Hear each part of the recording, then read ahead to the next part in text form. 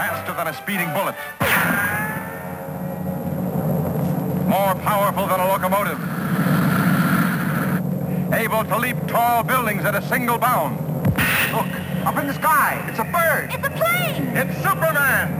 Yes, it's Superman, strange visitor from another planet who came to Earth with powers and abilities far beyond those of mortal men.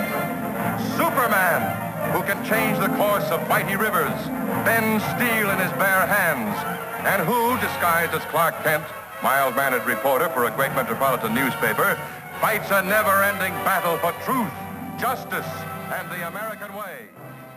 Hello, and welcome to Here's Johnny's Reviews. And the summer of super rolls on with the movie I waited all summer for, Superman the Movie, 1978.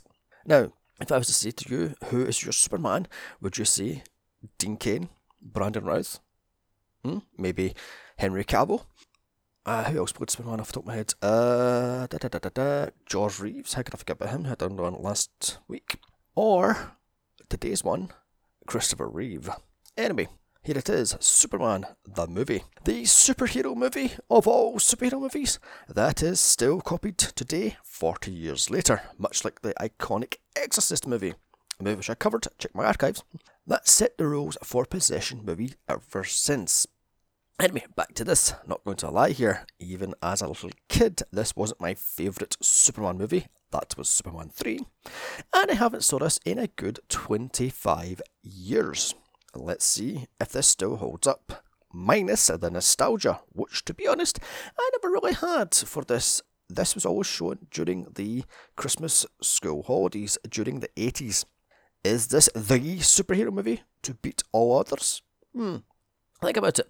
This set up all the superhero rules. Okay, there was superhero movies before this, looking at you, Batman 66, that were camper than Christmas, but this movie did away with all the camp.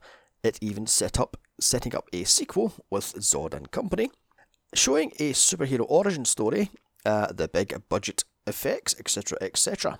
With its $55 million budget, it's pulled in $300 million. So here it is, Superhero the Movie. This looks like a job for a super critic. Starring Marlon Brando, Gene Hackman, Christopher Reeve, Ned Beatty, Margot Kidder, Jackie Cooper, Mark McClure, and Terence Stamp. Directed by Richard Donner. The plot. Just before the destruction of Krypton, the head scientist Jor-El sends his infant son Kal-El to Earth after sending his best friend Zod and his co-conspirators to the Phantom Zone. As the planet explodes, the spaceship carrying Kal-El takes 3 years to get to Earth. It crash lands in Smallville, where two humans take in the toddler and raise him as his own, calling him Clark Kent. 18 years later, his father dies, so Clark heads off to build his Fortress of Solitude in the North Pole. 12 years later, he returns as Clark Kent, mild-mannered newspaper reporter for the Daily Planet. Supervillain Lex Luthor steals 2 nuclear bombs to blow apart California, and it's up to the Caped Wonder, aka Superman, to save the day. Note, this will be the cinema cut of this I am using, or the theatrical cut even I'm using. And before I dive into this, I'm going to explain the new format. The good, the bad, and the ugly. The good being anything I find that is great or entertaining. The bad being anything I think is ridiculous or awful about the movie. And ugly is something that is in bad taste or indeed just plain ugly. Yes, and before I dive into this one, I also want to explain who was up for the role of Superman. Believe it or not, Clint Eastwood was a forerunner until he saw the outfit and went, nope. James Caan again says no. And Muhammad Ali weirdly was up for this movie. That was interesting. But it was centered on a newcomer, Christopher Reeve. And so history was born. Anyway, on with the show. Starting with a good, John Williams' iconic score. Take note, Superman, in a moment. This is how you do a superhero intro. A bad, it's 2 hours and 25 minutes long. This could have been trimmed. An ugly, Jor-El, played by Marlon Brando of Godfather, Apocalypse Now, Streetcar Named Desire, and Isle of Dr. Monroe. not only get top billing, but got $3 million for 12 days' work, which he refused to learn the script for, and he got a cut of the profits for the next 3 movies, totaling over $55 million. He also sued the producers for, I think it was $75 million, or may have the two numbers switched around. But yes, this guy raked this movie over the coals. He bloody took this thing to the bank and milked it. Shameful. Anyway, back to a good. The sets are impressive, as well they should be. All of them were filmed on a 007 stage in Pinewood Studios. All the miniatures of Krypton and some of the interior sets for the Daily Planet, etc., were all filmed on Pinewood, apart from 1 or 2, but I'll get to them later. Another bad. 4 minutes of titles. Admittedly, it does have the score, but still, 4 minutes of titles? Come on, really? And ugly. Jor-El sends Zod, played by Terence Stamp, Ursa, played by Sarah Douglas, and Non, played by Jack O'Halloran, to the Phantom Zone, but more of them next week, for absolutely nothing. They were right all along. Krypton was indeed doomed. And indeed, it shows later on in the movie that Jor-El is actually fighting for the same stuff that Zod was, so what in the feck? Another good, the destruction of Krypton, or Krypton, as Marlon Brando called it, is great. Although, how did they eat? There's no plant life and or rivers, and hell, there's not even bloody housing. Do Kryptonians even eat? Another bad. Even after Jor-El sends Zod to the Phantom Zone for the very thing he's arguing about, the Council do not listen, hence why Krypton is doomed. Maybe the Council has been overthrown a few years previous, and also a technologically advanced society can't realise that their sun's going to go supernova and just sits there and takes it. Ooh, get in. Another ugly. How teen Clark accidentally kills his father Jonathan. Or was that done by Jor-El's AI to force Kal-El into leaving to head to North Pole, to learn from him even after the 3 years of listening to him explaining absolutely everything as he was a toddler? I mean, it's awfully suspicious how Clark turns 18 and Jonathan just drops dead like that. I mean, was it the AI that done that? Moving on. To another good. The Kents, Martha, played by Phyllis Thaxter, and Jonathan, played by Glenn Ford, who are honest, good folk who do not use their superhumanoid child for their own good. I mean, you think that these would put this kid in some sort of, I don't know, country fate thing to win some money? I mean, the world's strongest kid in this malarkey. I mean, come on, really? Didn't even use it once. Or even let the kid play football. I mean, he could have been the best football player that state had ever seen. A bad. Jor-El sends baby Kal-El to Earth in a crystal disco ball Christmas decoration, with no food, no water, or clothes, not even a nappy or diaper. How does he survive? I mean, do they even eat? As I said, do Kryptonians even eat? Also, the sun goes supernova. Shouldn't that little teeny tiny little spaceship be sucked into it? Another ugly is once Clark turns 18, he just ups and leaves Martha all alone the day after her husband was buried. That is a very bad ugly. I mean, Jesus Christ. And it leaves her alone for 12 years. Jesus Christ, man. Another good is how much teenage Clark, played by Jeff East, looks like adult Clark. And note, he was wearing a false nose to Christopher Reeve, and indeed Christopher Reeve actually overdubbed him, much to Jeff East's annoyance, as he didn't realise he was going to get overdubbed. A bad. Some of the effects look dated, such as the teen Clark running as fast as a train, which just so happens to have young Lois Lane on board of it, yet no one sees this thing happening. And also, according to some of the information I found online, that was actually done for real, and Jeff East was almost hit by a train, a real, honest-to-God train. Another ugly. Jor-El forces Clark to listen to the same stuff he made him listen to as a baby, except it takes 4 times as long. 12 years. Jesus Christ, the poor guy. I mean, just all this stuff about time and space relativity and the distances and all the known knowledge of the 26 universes or galaxies, what the fuck it was. My God, droning on and on and on and on. Back to a good. The flying effects and stunts, all done by Christopher Reeve, are top notch. until the rear and front projection stuff, but moving on for that one. And note, in all of these stunts, as I said, were done by Christopher Reeve. In some cases, he was lifted as high up as 100 feet off the ground with only one wire holding him up. Take note, Henry Cavill won't even go bloody 5 feet off the ground. Bloody wimp. Superman, yes.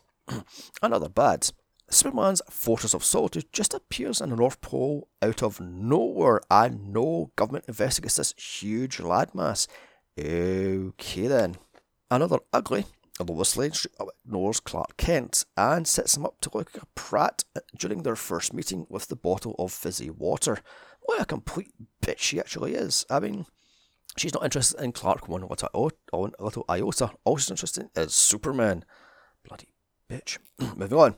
Another good Christopher Reeve as Clark Kent / Superman is Superman. He took the role so seriously, going as far as dyeing his hair and working out with Dave Prowse, aka Darth Vader, putting on over 30 pounds of muscle. How's that for taking the role seriously?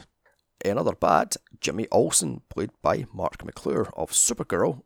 Check my archives, I've done that one. Back to Future movies and, the Superman movies, is an annoying little shit in this movie. He is such a whiny little brat. Bloody Peter Parker wannabe, even though he was before Peter Parker, but never mind. Another ugly. Lois Lane and Clark Kent get held up at gunpoint in Metropolis and no one beats an eye. Okay, this was 70s New York, but come on, really? He points a gun out in the street and pulls into the back alley? Really? And nobody bats a bloody eye at this? Okay then. Another good. Perry White, played by Jackie Cooper, puts up with brash loudmouth Lois and a near useless Jimmy, who can barely take a picture apparently. I mean, it's bloody weird. And she can't type, but I'm getting back to that one later. But he puts up with these two. Mind you, unless he isn't the stereotypical J. Jonah Jameson of Superman, it's Superman, Spider-Man, and yelling constantly. Another bad, Lois Lane, played by the late Margot Kidder of Black Christmas. I've done that one, check my archives. The Amityville, which is coming soon. And Rob Zombie's H2, again, check my archives, is too brash, rude, and can't spell. What the hell sort of newspaper reporter can't spell? Bear in mind this is 1978, before laptops and even computers, and before spell check. So how the hell did she become a top writer if she can't even bloody spell? Another ugly is how Lex Luthor treats Otis and Miss Tessmacher, played by Valerie Perrine. One is an idiot, and the other is a sex-pot, useless woman.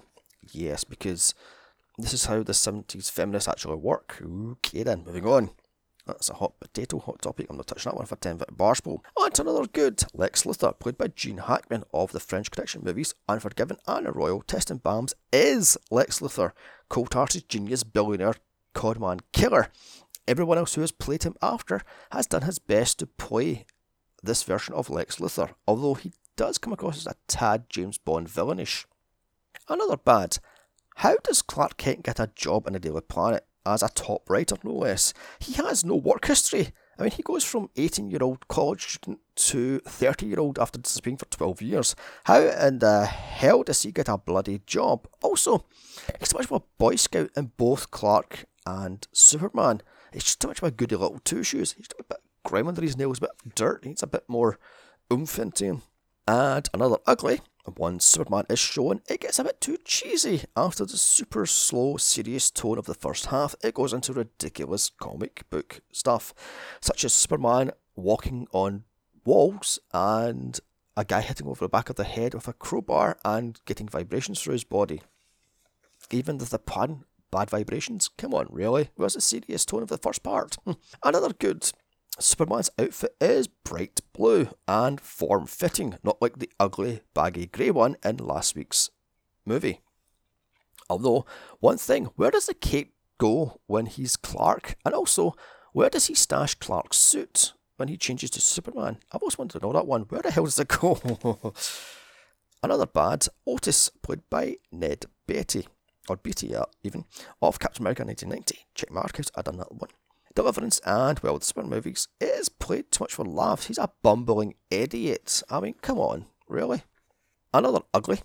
Superman rescues a little girl's cat out of a tree and then leaves her to get beat up by her mother for lying about seeing a flying man. Tut tut, 70s child abuse.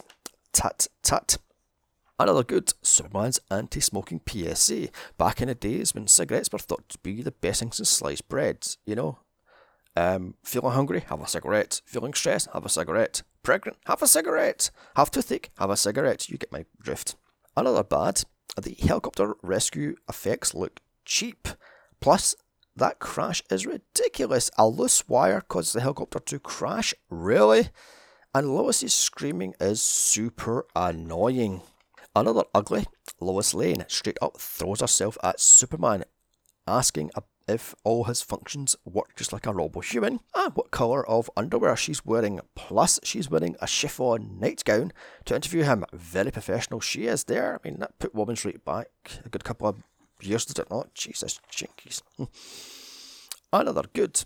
The flying effects as Superman takes Lois around New York are top-notch, because apparently Christopher Reeves was an hand grinder pilot, therefore he could do the whole turning and motion fluid I can't fucking speak. Fluid stuff, I still can't speak. I'm moving on. You know what I'm talking about, yeah.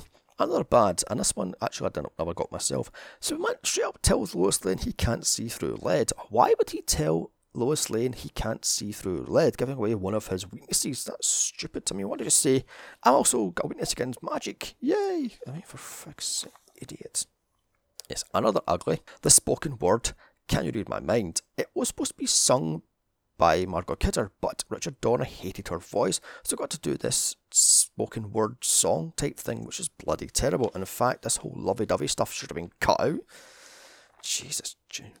Another good. Just how fast Lex figures out where kryptonite is and how harmful the effects are to Superman, showing off he is actually a genius. Although in saying that, how did he know it was actually going to be radioactive to Superman? Another bad, when Superman takes Lois flying, shouldn't she be freezing and or suffocating as the higher he goes? I mean, all she's wearing is this little chiffon thing and he takes her into the ionosphere at one point. Also, he lets her fall. What was that all about? Was that because she's a bitch to him as Clark Kent? Another ugly, the way the US Army is showing lusting after Miss Tessmacher as Otis reprograms the nuclear bomb. Really? I mean, they're pretty much falling over her. She's lying there with a red outfit and a blonde wig and, oh, let's give her mouth to mouth. I'm doing it first. I'm the general. Oh, for crying out loud. And they're all lusting after her, going touching. Yes, moving on. To a good. Miss Tessmacher turns on Lex after finding out the second nuke is heading to New Jersey, aka her mother's home state rather. About bloody time too. And also she asks, why can't she fall for a good guy? It's just for the bad guys. Another bad. It jumps from Lex figuring out about kryptonite to him stealing 2 nukes from a general played by Larry Hagman, of all people. I mean, Larry Hagman, come on. As I said, who spends most of his time on screen lusting after Miss Tessmacher. Another ugly. They just gloss over the fact that Lex killed 2 Watchmen to steal kryptonite from the local museum. And how the hell did they find kryptonite? Moving on. Another good, I think my second to last good, the movie had the balls to kill Lois Lane, even though it was quickly reversed, but they had the balls to kill off a main character. Take note, bloody Marvel. Another bad, Lex lets Otis program the nukes, which he fucks up.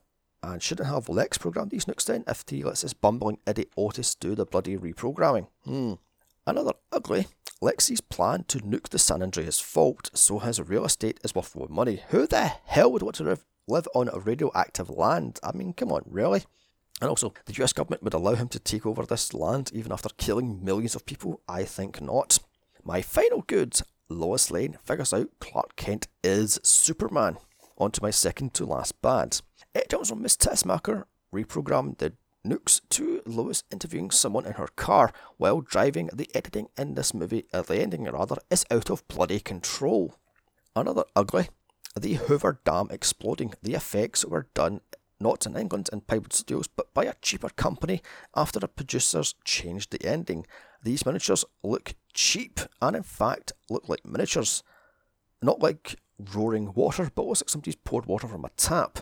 And the rocks look like they're pebbles. I mean, sand for crying out loud, and the houses look like they're bloody from a train set. For fuck's sake, they're teeny. And you can tell a mile away they're bloody fake. Where was the genius sets from Krypton from earlier? And my final bad, and possibly the ultimate bad, Superman flying so fast backwards he reverses time to bring back Lois from the death. Really? I mean, come on, the ultimate thing is spinning back the Earth's axis to, spinning back time and reversing blah blah blah. Big mistake. My second to last ugly, Lois Lane's death, drowning in soil. That is a painful thing to watch and wrecked me as a child. Another ugly, and my final ugly, is if Superman could turn back time, then why doesn't he use it to solve all his problems? Why didn't he turn back time to save his father, for instance, or just his adopted father, for instance, It is a can of worms the producers should never have opened. So, that was Superman 1978. It may have been the world's first and indeed greatest superhero movie, but it is not without its flaws, such as the tonal shift halfway through the movie and that bloody ending. However, this is a classic, and how can I give this anything less than 7 out of 10? Come back next week for Superman 2, arguably one of the better sequels. We'll find out next week. And rest of the month, and in September for the rest of the franchise. October is Halloween, a look at the house movies. November is No Scarevember, a look at the scary movies. December is Festive Fear 2, including Krampus and Child's Play. So don't forget to share, like, comment and subscribe. Also follow me on Twitter at Here's Johnny's Pod, or email me movie suggestions to here'sjohnny'sreviews@gmail.com. Check out my other superhero franchise, such as Iron Man, Captain America and Blade. Also, check out my solo superhero podcast of Batman Returns, Supergirl, Catwoman, and many, many more. Also, tell me if you like this new format. Bye-bye. Now I'm off to give my sweet grey-haired old mother half my money. Faster than a speeding bullet. More powerful than a locomotive. Able to leap tall buildings at a single bound. Look, up in the sky. It's a bird. It's a plane. It's Superman. Yes, it's Superman. Strange visitor from another planet who came to Earth with powers and abilities far beyond those of mortal men.